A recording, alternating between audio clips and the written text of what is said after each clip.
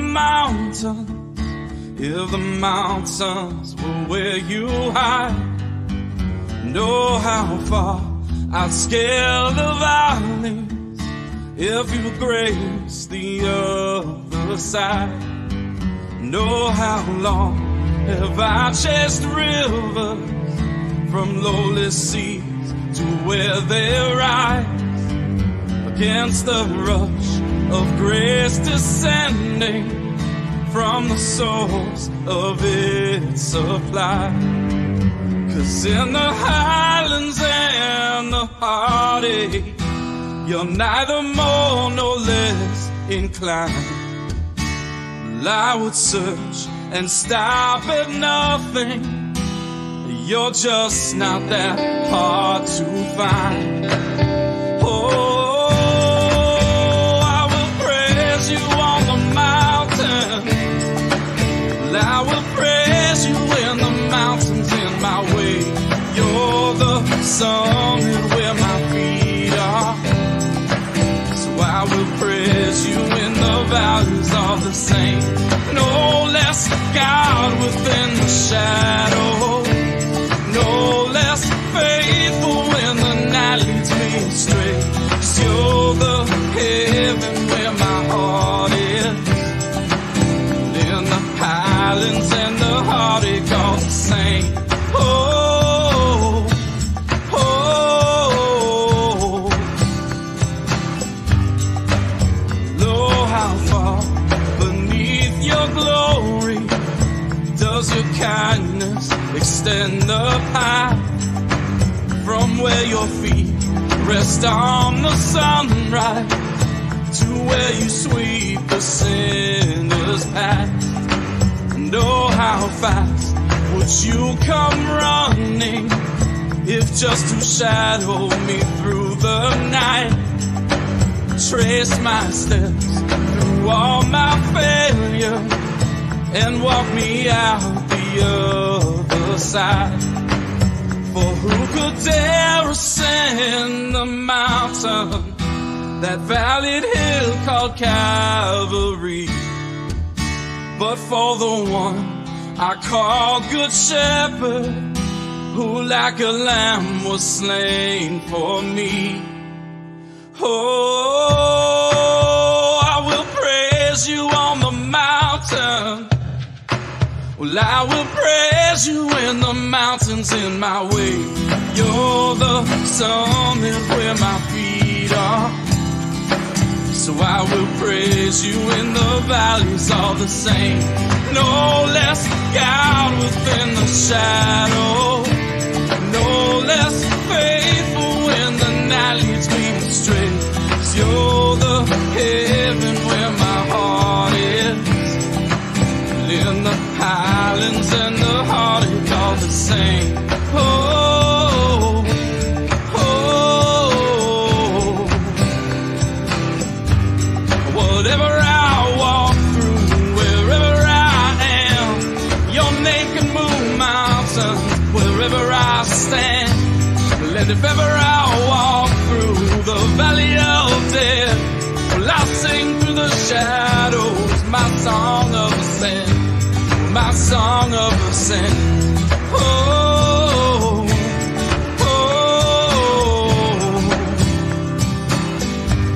my song of ascent. Oh, oh,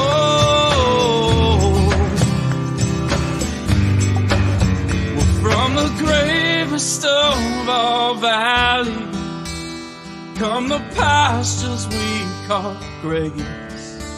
A mighty river flowing upward from a deep but empty grave. Oh, I will praise you on the mountain. Well, I will praise you when the mountain's in my way. You're the summit where my feet are. So I will praise you in the valleys all the same. No less God within the shadow, no less faithful when the night leads me astray. 'Cause you're the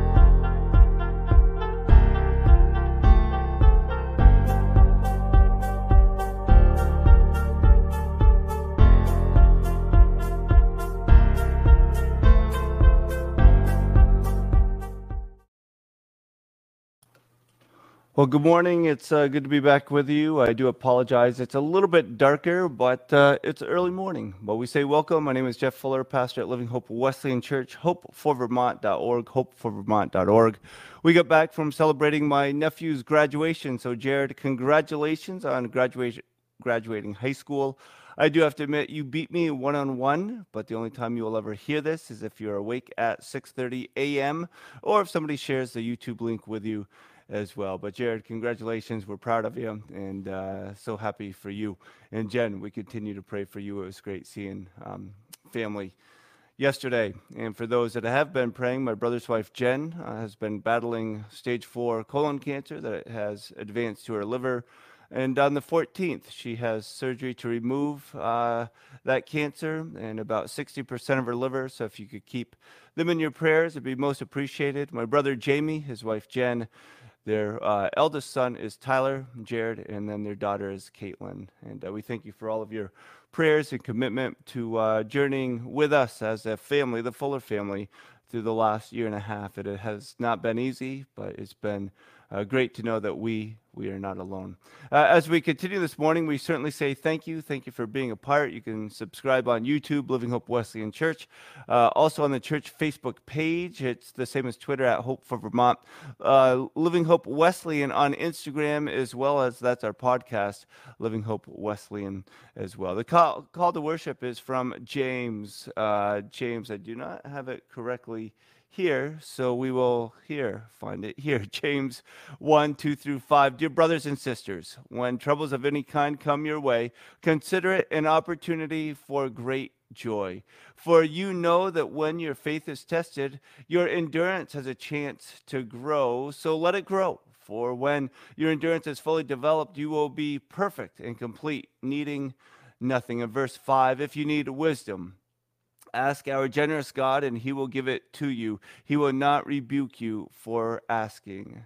Amen and amen. And I certainly need God's wisdom over and over and over. Let's pray. Jesus, we thank you again for this opportunity to worship. We thank you for this opportunity to connect online, though it's a struggle, though it's early, though it's being separated by miles and not being able to see faces or hear voices or give hugs. We thank you that you are with us, that your presence is everywhere. We thank you, God, that you are good. So we lift up those in need. We lift up those that are celebrating. We lift up us that we might rest in your wisdom and your help.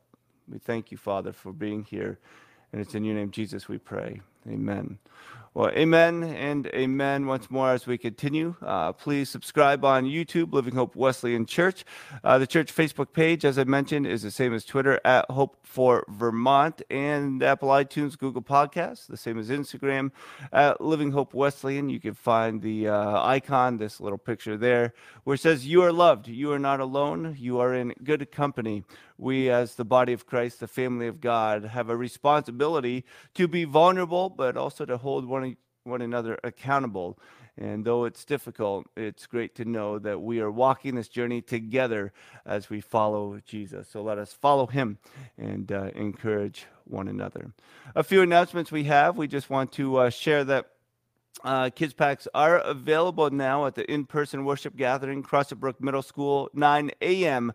I believe last week I said 9 p.m., but it is at 9 a.m. at Crossett Brook Middle School. That's Duxbury, Vermont. I encourage you to be a part as you're able. Invite your friends, neighbors to come and rejoice with us that we are forgiven, that his salvation is real, and that we have a hope and a peace that God can give even in the middle of 2022. We have a peace, and his name is Jesus.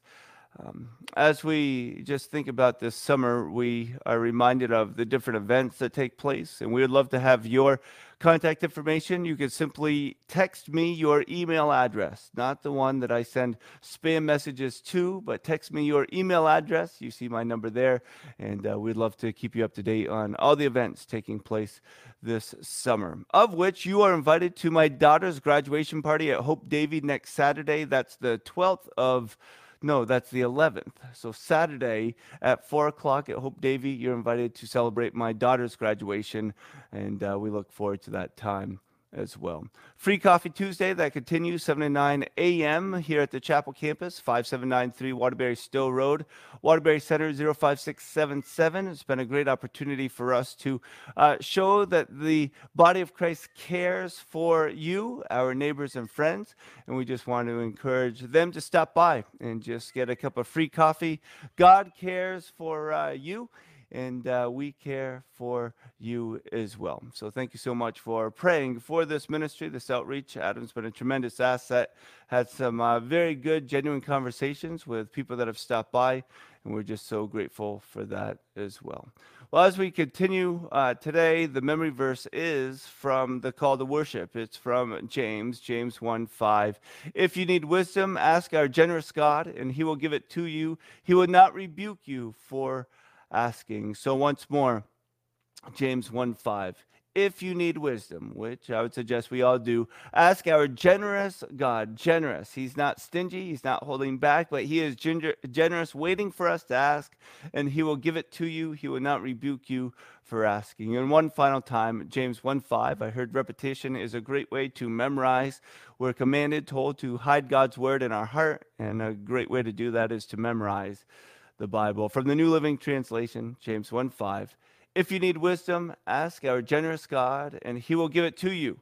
He will not rebuke you for asking. Amen and amen. As we continue, we go into our prayer time, and there are several prayer requests. As I mentioned before, my sister-in-law, Jen, on the 14th has surgery to remove the cancer in her colon, as well as 60% of her liver.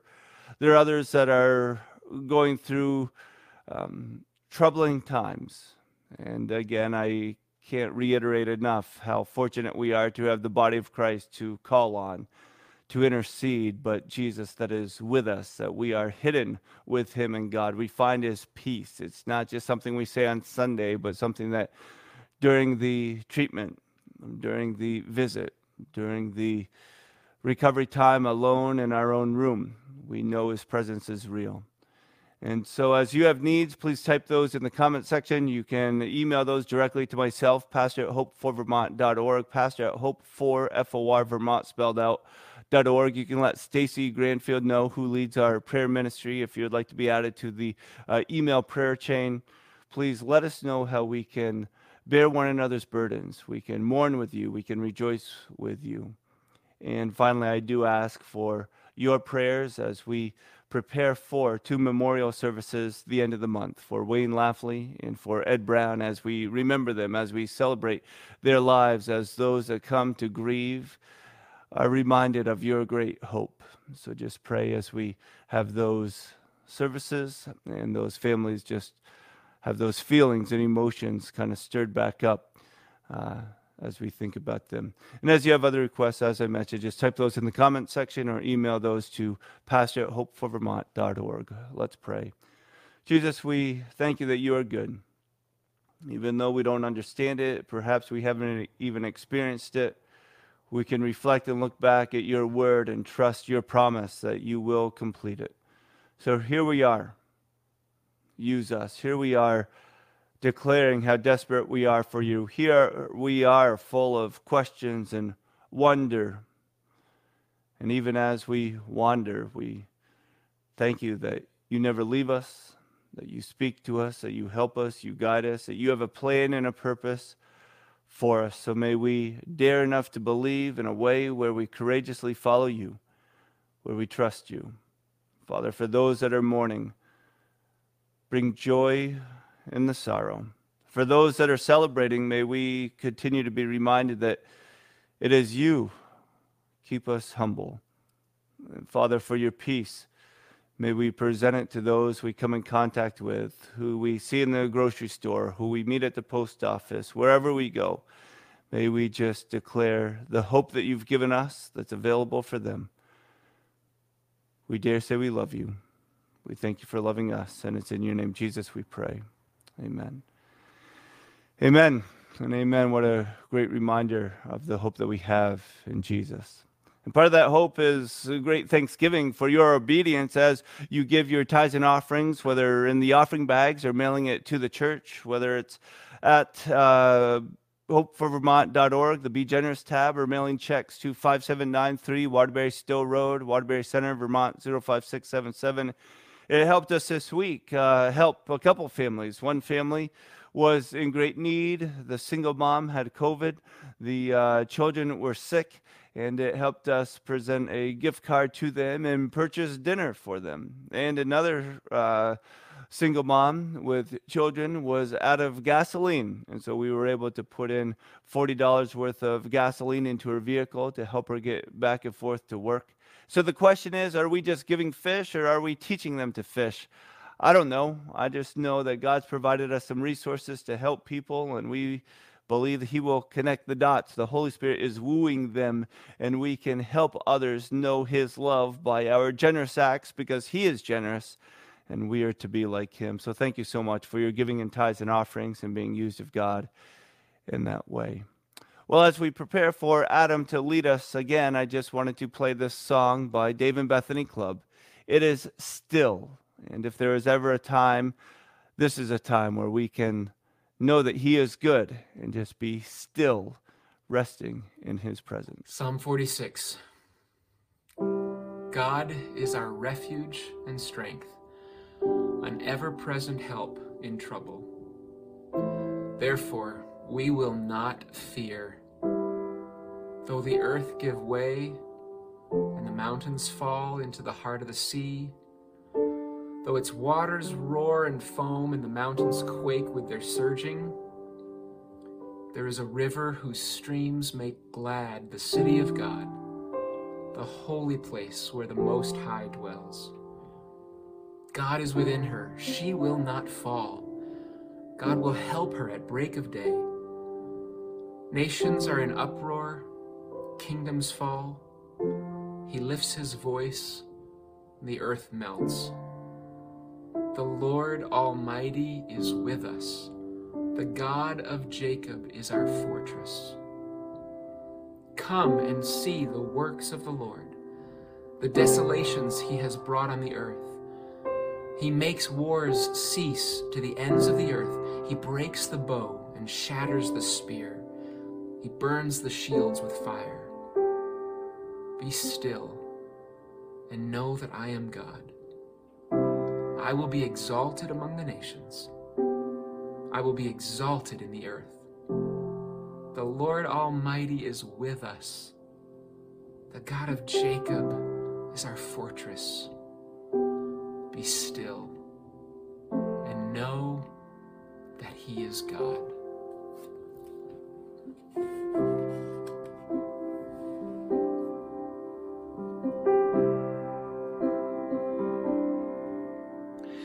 Hide me now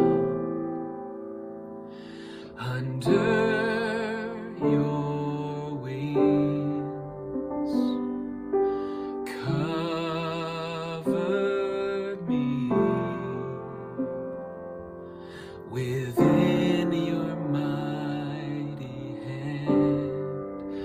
When the oceans rise and thunders roar, I will soar with you above the storm.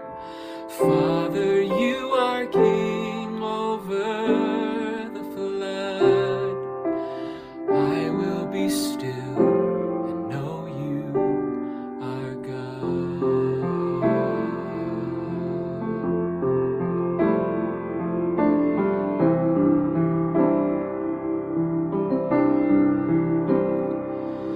Find rest, my soul, in Christ alone. Know His power in quietness and trust. When the oceans rise and thunders roar, I will soar with you above the storm. Father, you are King over the flood. I will be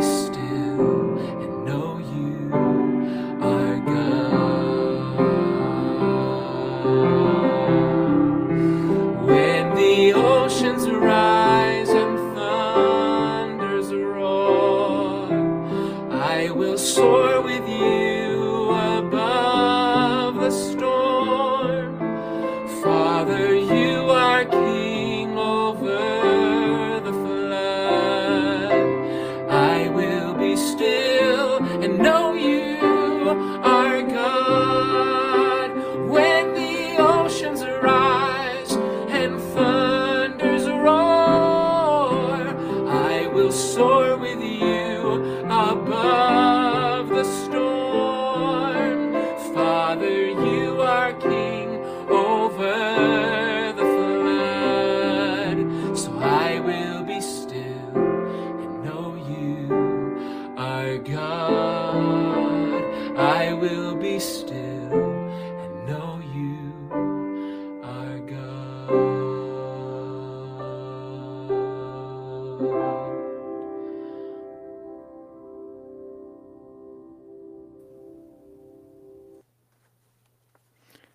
Good morning.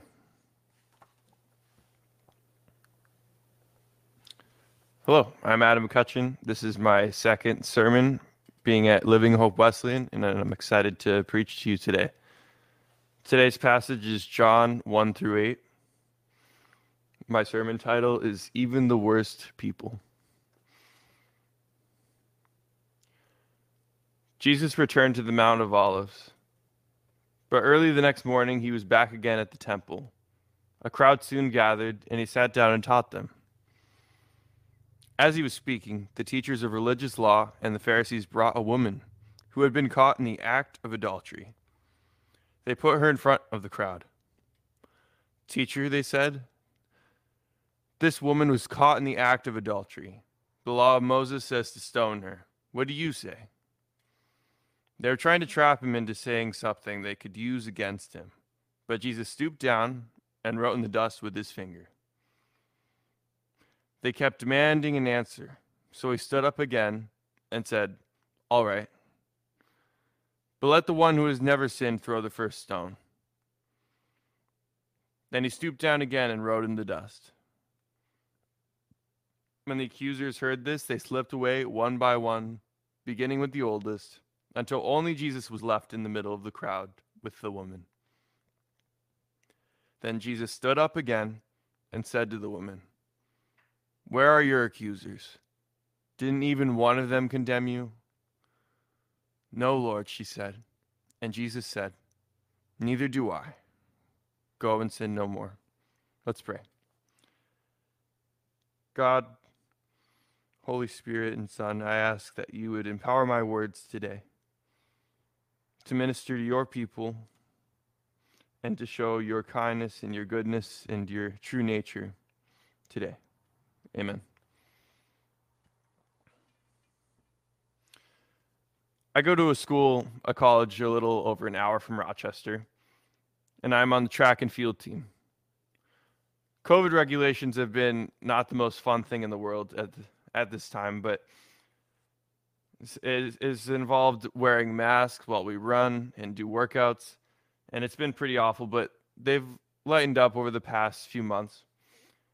And recently, all that really has to happen now is whenever you get COVID or get close contacted, you have to go into quarantine, which means you go to a room by yourself for about 5 days and not talk to anybody. Recently, I got an email saying I was a close contact and I had to self-isolate by myself. Isolate for 5 days. I was pretty bummed out by this because it was finals week and I had a big track meet coming up. So the next day I got a negative test. And I was like, I don't need to quarantine. So I didn't quarantine. Just went about my day. I wasn't supposed to be going to classes or practice or anything, but I continued to do so. I missed the meet the next day because I wasn't allowed to go. 4 days passed. Then suddenly I got an email saying I was close contacted again. And I was like, shoot, that's another 5 days. So I texted my coach and he said, how did you get close contacted if you were supposed to be self-isolating? And I was struck with the moment knowing I have sinned. I'm in the wrong right now.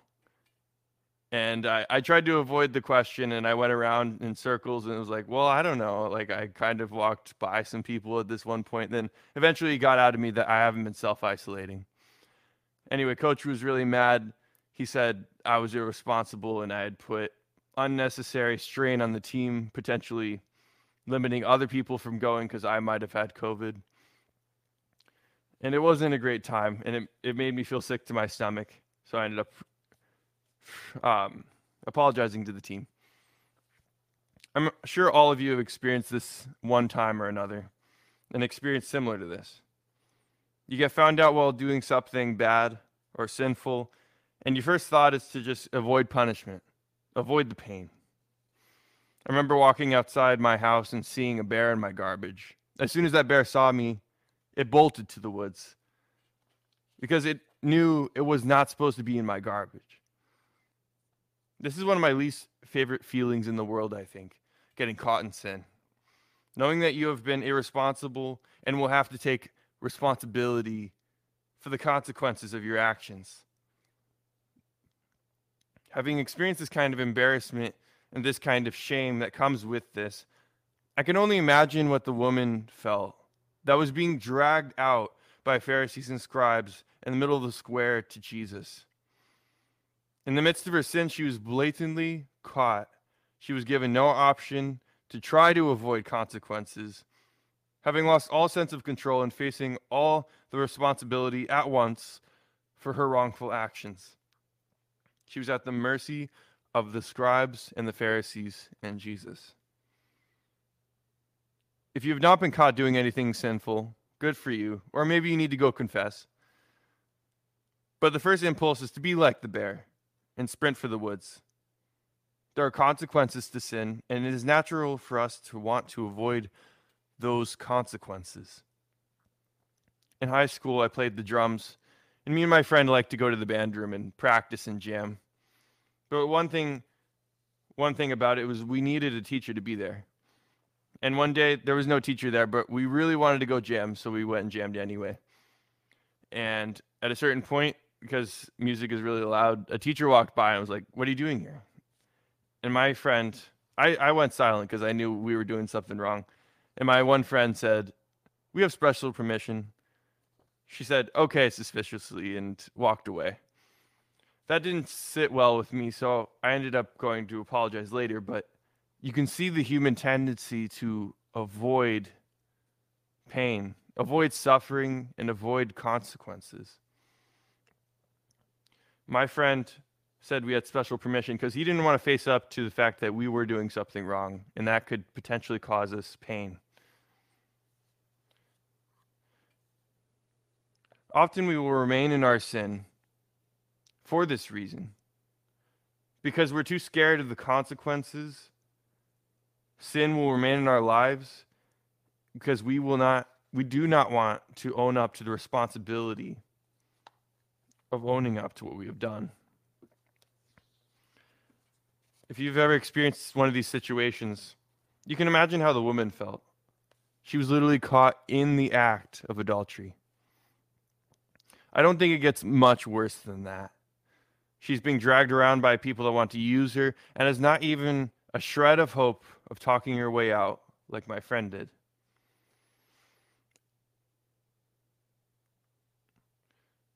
As much as we have all been the woman caught in sin, we have also been the Pharisees. People that claim to be administering justice, but do not include crucial parts of the story that lead to true justice. Like in the case of this man, or like in this case, where is the man? If the woman was caught in the act of adultery, there had to be someone else there participating in the act. The law requires that both man and woman stand trial, not just the woman. Yet the Pharisees knew who the man was, and they only brought the woman to trial. What was worse is that they were using that woman not to proclaim justice or administer justice. They were using her to blame and condemn Jesus in any way that they could. The Pharisees call something justice just because they want it. They used that woman who was probably scared out of her mind to test Jesus. I see people do this all the time.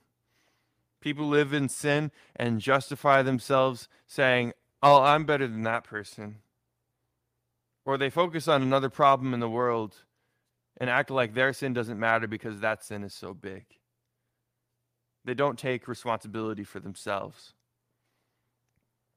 When we condemn, it is always unjustified in light of our own sin. Yet we do it time and time again and overlook our sin. This one person I knew would seem to always upset people that were around. Disclaimer, this is probably not anyone watching this. But she would criticize me very consistently, analyze me, manipulate me, and lie to me and other people in my life. She would curse at you if you made a wrong move or a bad move in a board game, and she did a lot more things like that I'm not going to mention. One night, I was so angry at her. I said, I just wanted to go over there and punch her in the face because she said something to me over text that made me sad, angry, tried to manipulate me. And how dare she? That's all I could think. How dare she treat me that way? I paced around my room, and I could have been very reactive, but thankfully it was over text. So I was able to have some downtime and settle. And I screamed, "God, help me." Meanwhile, I was about to explode. Eventually, because of time passing and God working in my heart, I calmed down. God humbled me, and I was able to send a text that valued her. This was hard, though. The situation was tense, and my anger was raging, but when I took time, I was able to stop and remember how imperfect I was. How I was equally responsible for mistakes that had been made of this nature. I think Jesus makes the Pharisees take on a similar responsibility in verse 7. When Jesus says, "Let him who is without sin throw the first stone at her."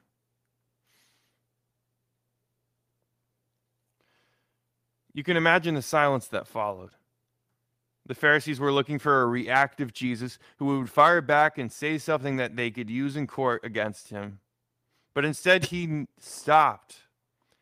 He knelt down and he wrote on the ground with his finger. It reminds me of when I grew up and got into arguments with my peers or my friends or my brothers. I was so bad at arguments because as soon as any critical thinking came along, I would forget what the conversation was about, or it would take me too long to think. The other person would walk away thinking they had won the argument and say, "Hurrah," and I was left there still processing, mad that I was not able to give a better argument or argue more passionately. I've learned, though, that what seemed to be a detriment was actually God giving me the ability to stop and to listen. Instead of just reacting immediately, instead of heated debates, I was left alone to think about the conversation in an environment a lot less heated and emotion-driven than right in the middle of an argument.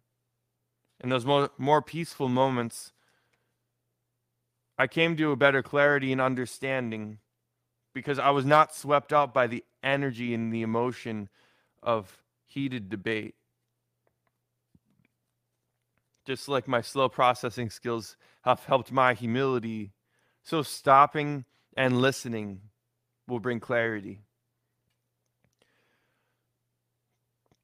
Just like Jesus chose, the first thing we need to do in these situations when we want to blame and condemn is to stop and listen. The next thing we need to do is examine ourselves. Let the one who is without sin throw the first stone, Jesus said. I think often, subconsciously, we get to a point where we put ourselves on a pedestal above other people, thinking we are not really that bad at least in comparison to that person or that person over there. I'm not addicted to drugs. I'm not addicted to alcohol. I don't commit adultery. I don't have sex before marriage or outside of that context. We can butter ourselves up as being better than everyone else and take the seat of judgment on the throne of God and condemn instead of taking responsibility for our own lives. I think it is very interesting how the older ones left first.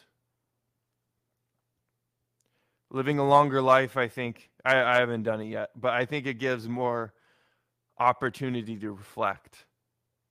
And when asked to stop and think back to their own sin and their own mistakes, I think they couldn't overlook the complexity of their lives and how much sin had been a part of it. I think if we would just pay attention to how much grace we actually have been shown and how blessed we are, we would have considerably more empathy for those who are hurt and broken. We are called to kneel before God when wanting to be reactive. We are called to wish God's grace upon and love the hurt and the broken, even if they try to hurt and break us. It is a lot easier said than done, but it is a lot more like Christ. When we condemn, we miss God's call for our lives.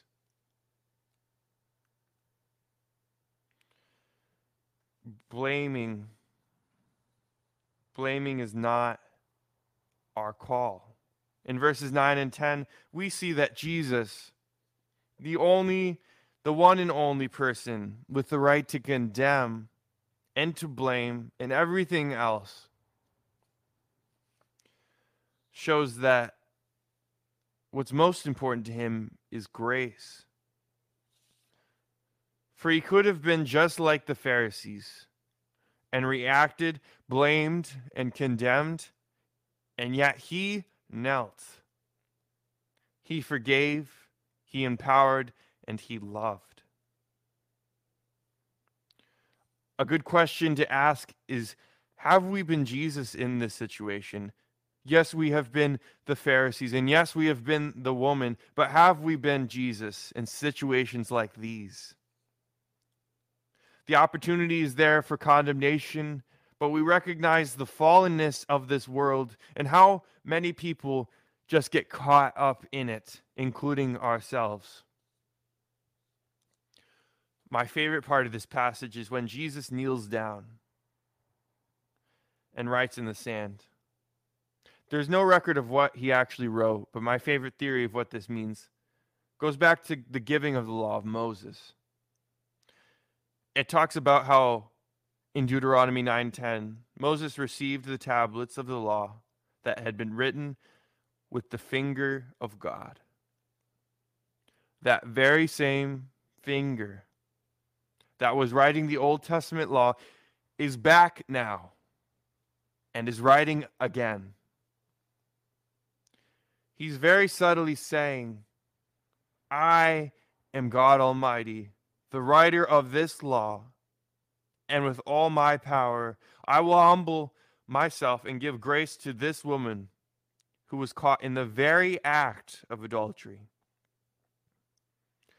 Jesus shows how the whole purpose and intention of writing the law, which he wrote, was for greater and more fulfilling love.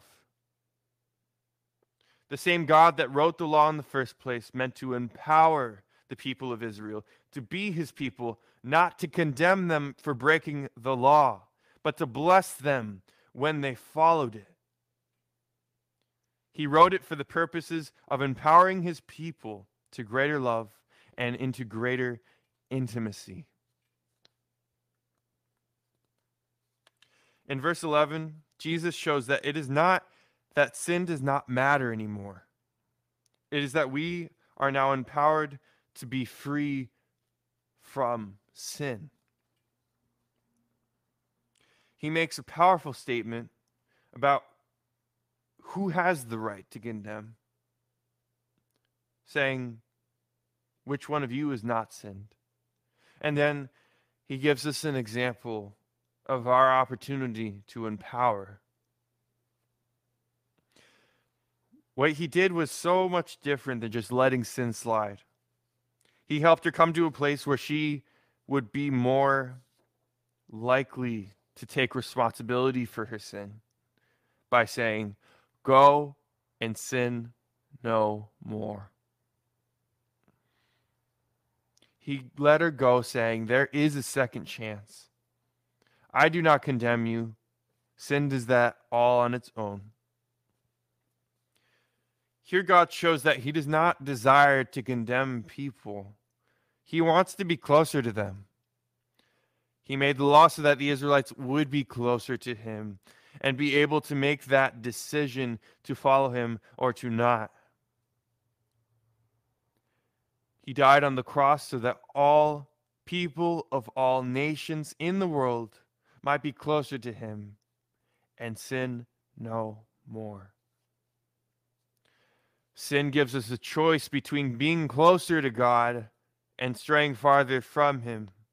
In this passage, Jesus does not condemn because sin already does that.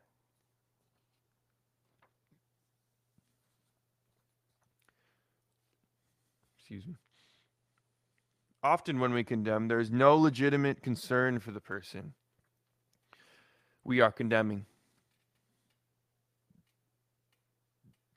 Excuse me again. Imagine the different perspectives that could be laid out in the example of someone stealing a loaf of bread. A homeless person that came that is deathly starving. They have no other option and no one will help them. They steal a loaf of bread to stay alive. Not that that action is right. Then you see maybe the baker, furious that someone stole his bread, saying, "How dare you?" The problem with that is the baker only condemns, he only blames, and does not consider the circumstances of the person that was so deathly hungry that they were driven to steal bread. If we begin to, like Jesus showed us, to take responsibility for ourselves and how we have been forgiven, we can begin to act in the humility that comes from being loved by God. He loved you when you sinned. He loved you when you did not love him. He loved you when you were annoying, unattractive, disgusting, and hateful. He loved you and expects that you do the same. Have you ever noticed that the very people that need love the most are the very people we reject first? There was no discussion of why that woman was committing adultery. She was being judged and condemned by the Pharisees because of the fruit of her actions, which will eventually happen because of sin in the end. I have known a lot of people who were socially awkward because they didn't have parents that believed in them or that were together. And because of the social awkwardness, they were pushed away from social groups and anything that might be beneficial to actually helping them be more loving and be more healthy. And I think as Christians, we do that a lot more than we realize. A person that is annoying is often just a person that has a lack of love in their lives. The people that are mean, manipulative, or awkward are often just the people that are the most broken. And again, are the people that we reject the quickest. We need to learn to stop and take responsibility for our own sin and be able to say, I am unworthy of condemning another, but I have the responsibility to take the opportunity to love these broken people. We have the opportunity to love them by gently helping them become aware and responsible for the ways they become outcasted in social groups or become awkward or treat people negatively. We can simply be with them. We can listen to them. We can empathize with them and rejoice with them in whatever circumstances merit. We are called to love them. But another loving thing to do along with that is to set up boundaries. Broken people are rejected for a reason. They're often draining. But to stand in the tension of loving a person that drains you, but also setting up boundaries so that you can adequately love them, is what Jesus has in mind.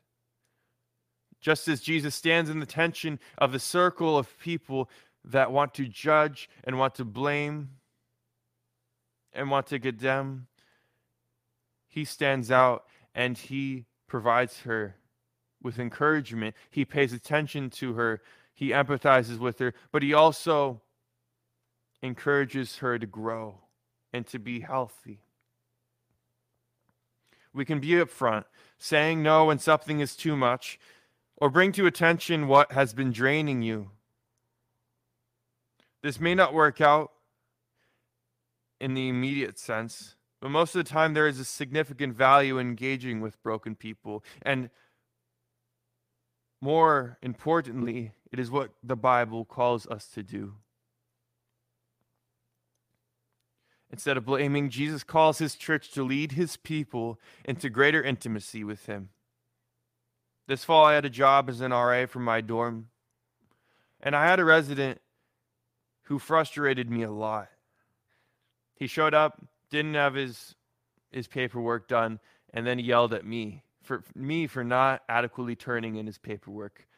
He didn't want a chair in his room, so he left it in the hallway. And I said, "Bro, you can't leave this chair in the hallway." And he yelled at me again. And there were several more occasions like that. I became frustrated with him, and as his RA, I started to avoid him, which is not the best RA move. A month into school, he ended up leaving because he felt like college wasn't for him. Then about a month after that, I found out he had gone to a ski lift and jumped off. They said it was suicide.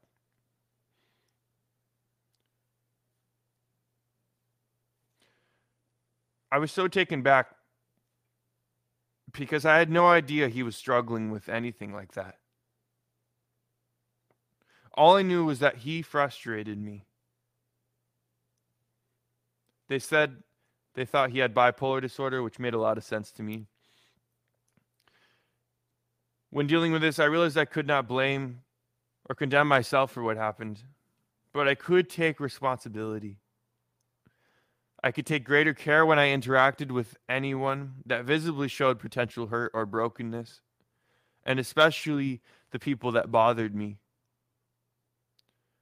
Not knowing what people are capable of or what they might be struggling with, I'm not in a position to condemn, but I always have the opportunity to love.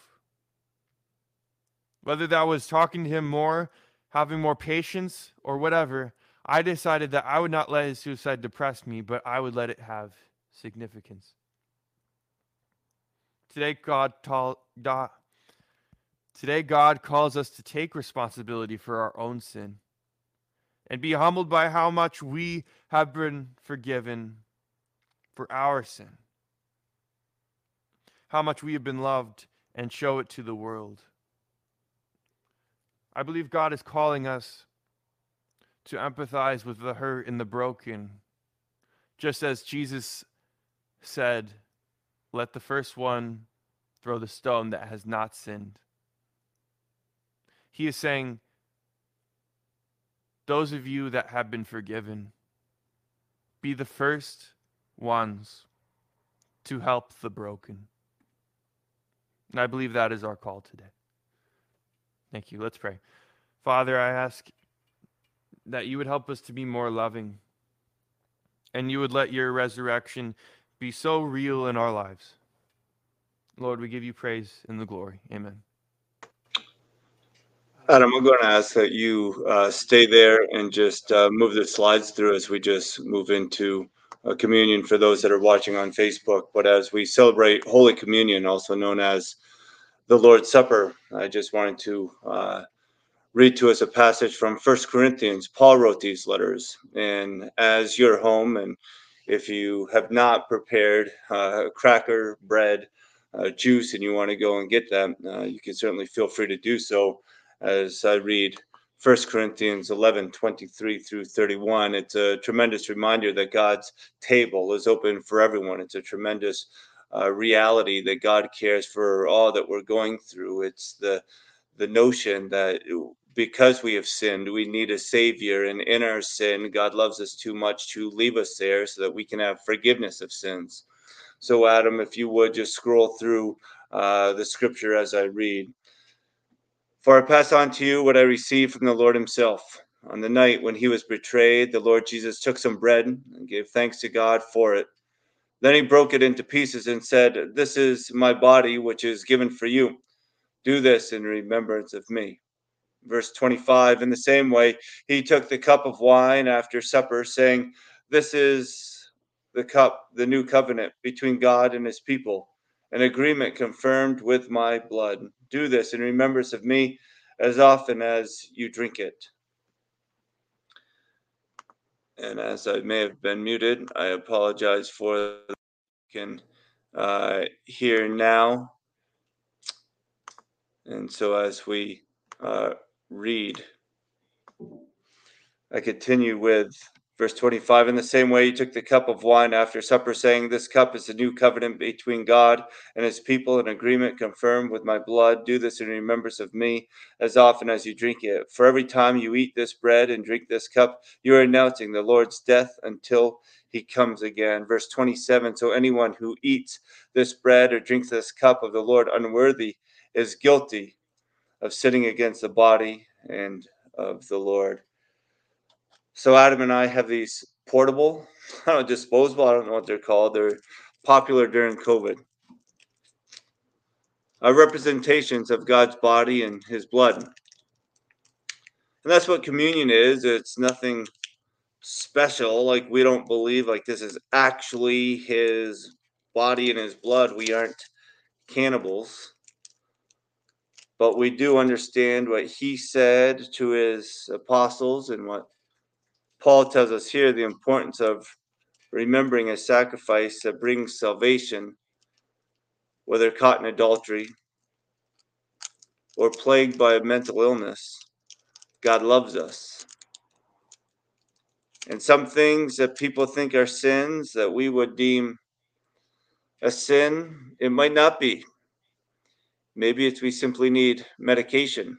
We simply need prayer. We simply need the strength of the body of Christ to say that we are with you. But in either case, we take this wafer that tastes like styrofoam, and we remember what Jesus said, that this represents my body, broken for you, on earth for you, sacrifice that we might have life. So let's take and eat, remembering him.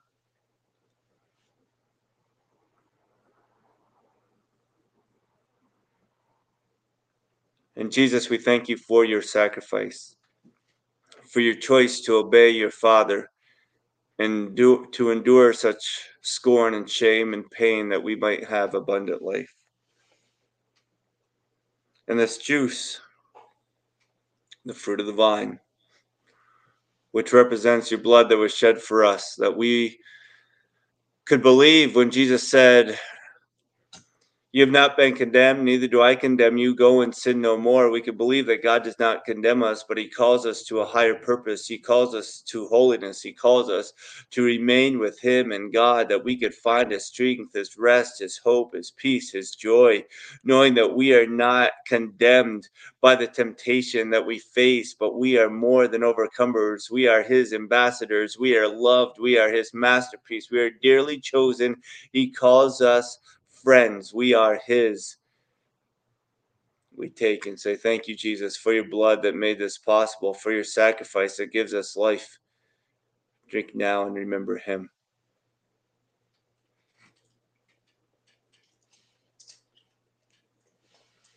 Oh, Jesus, we thank you.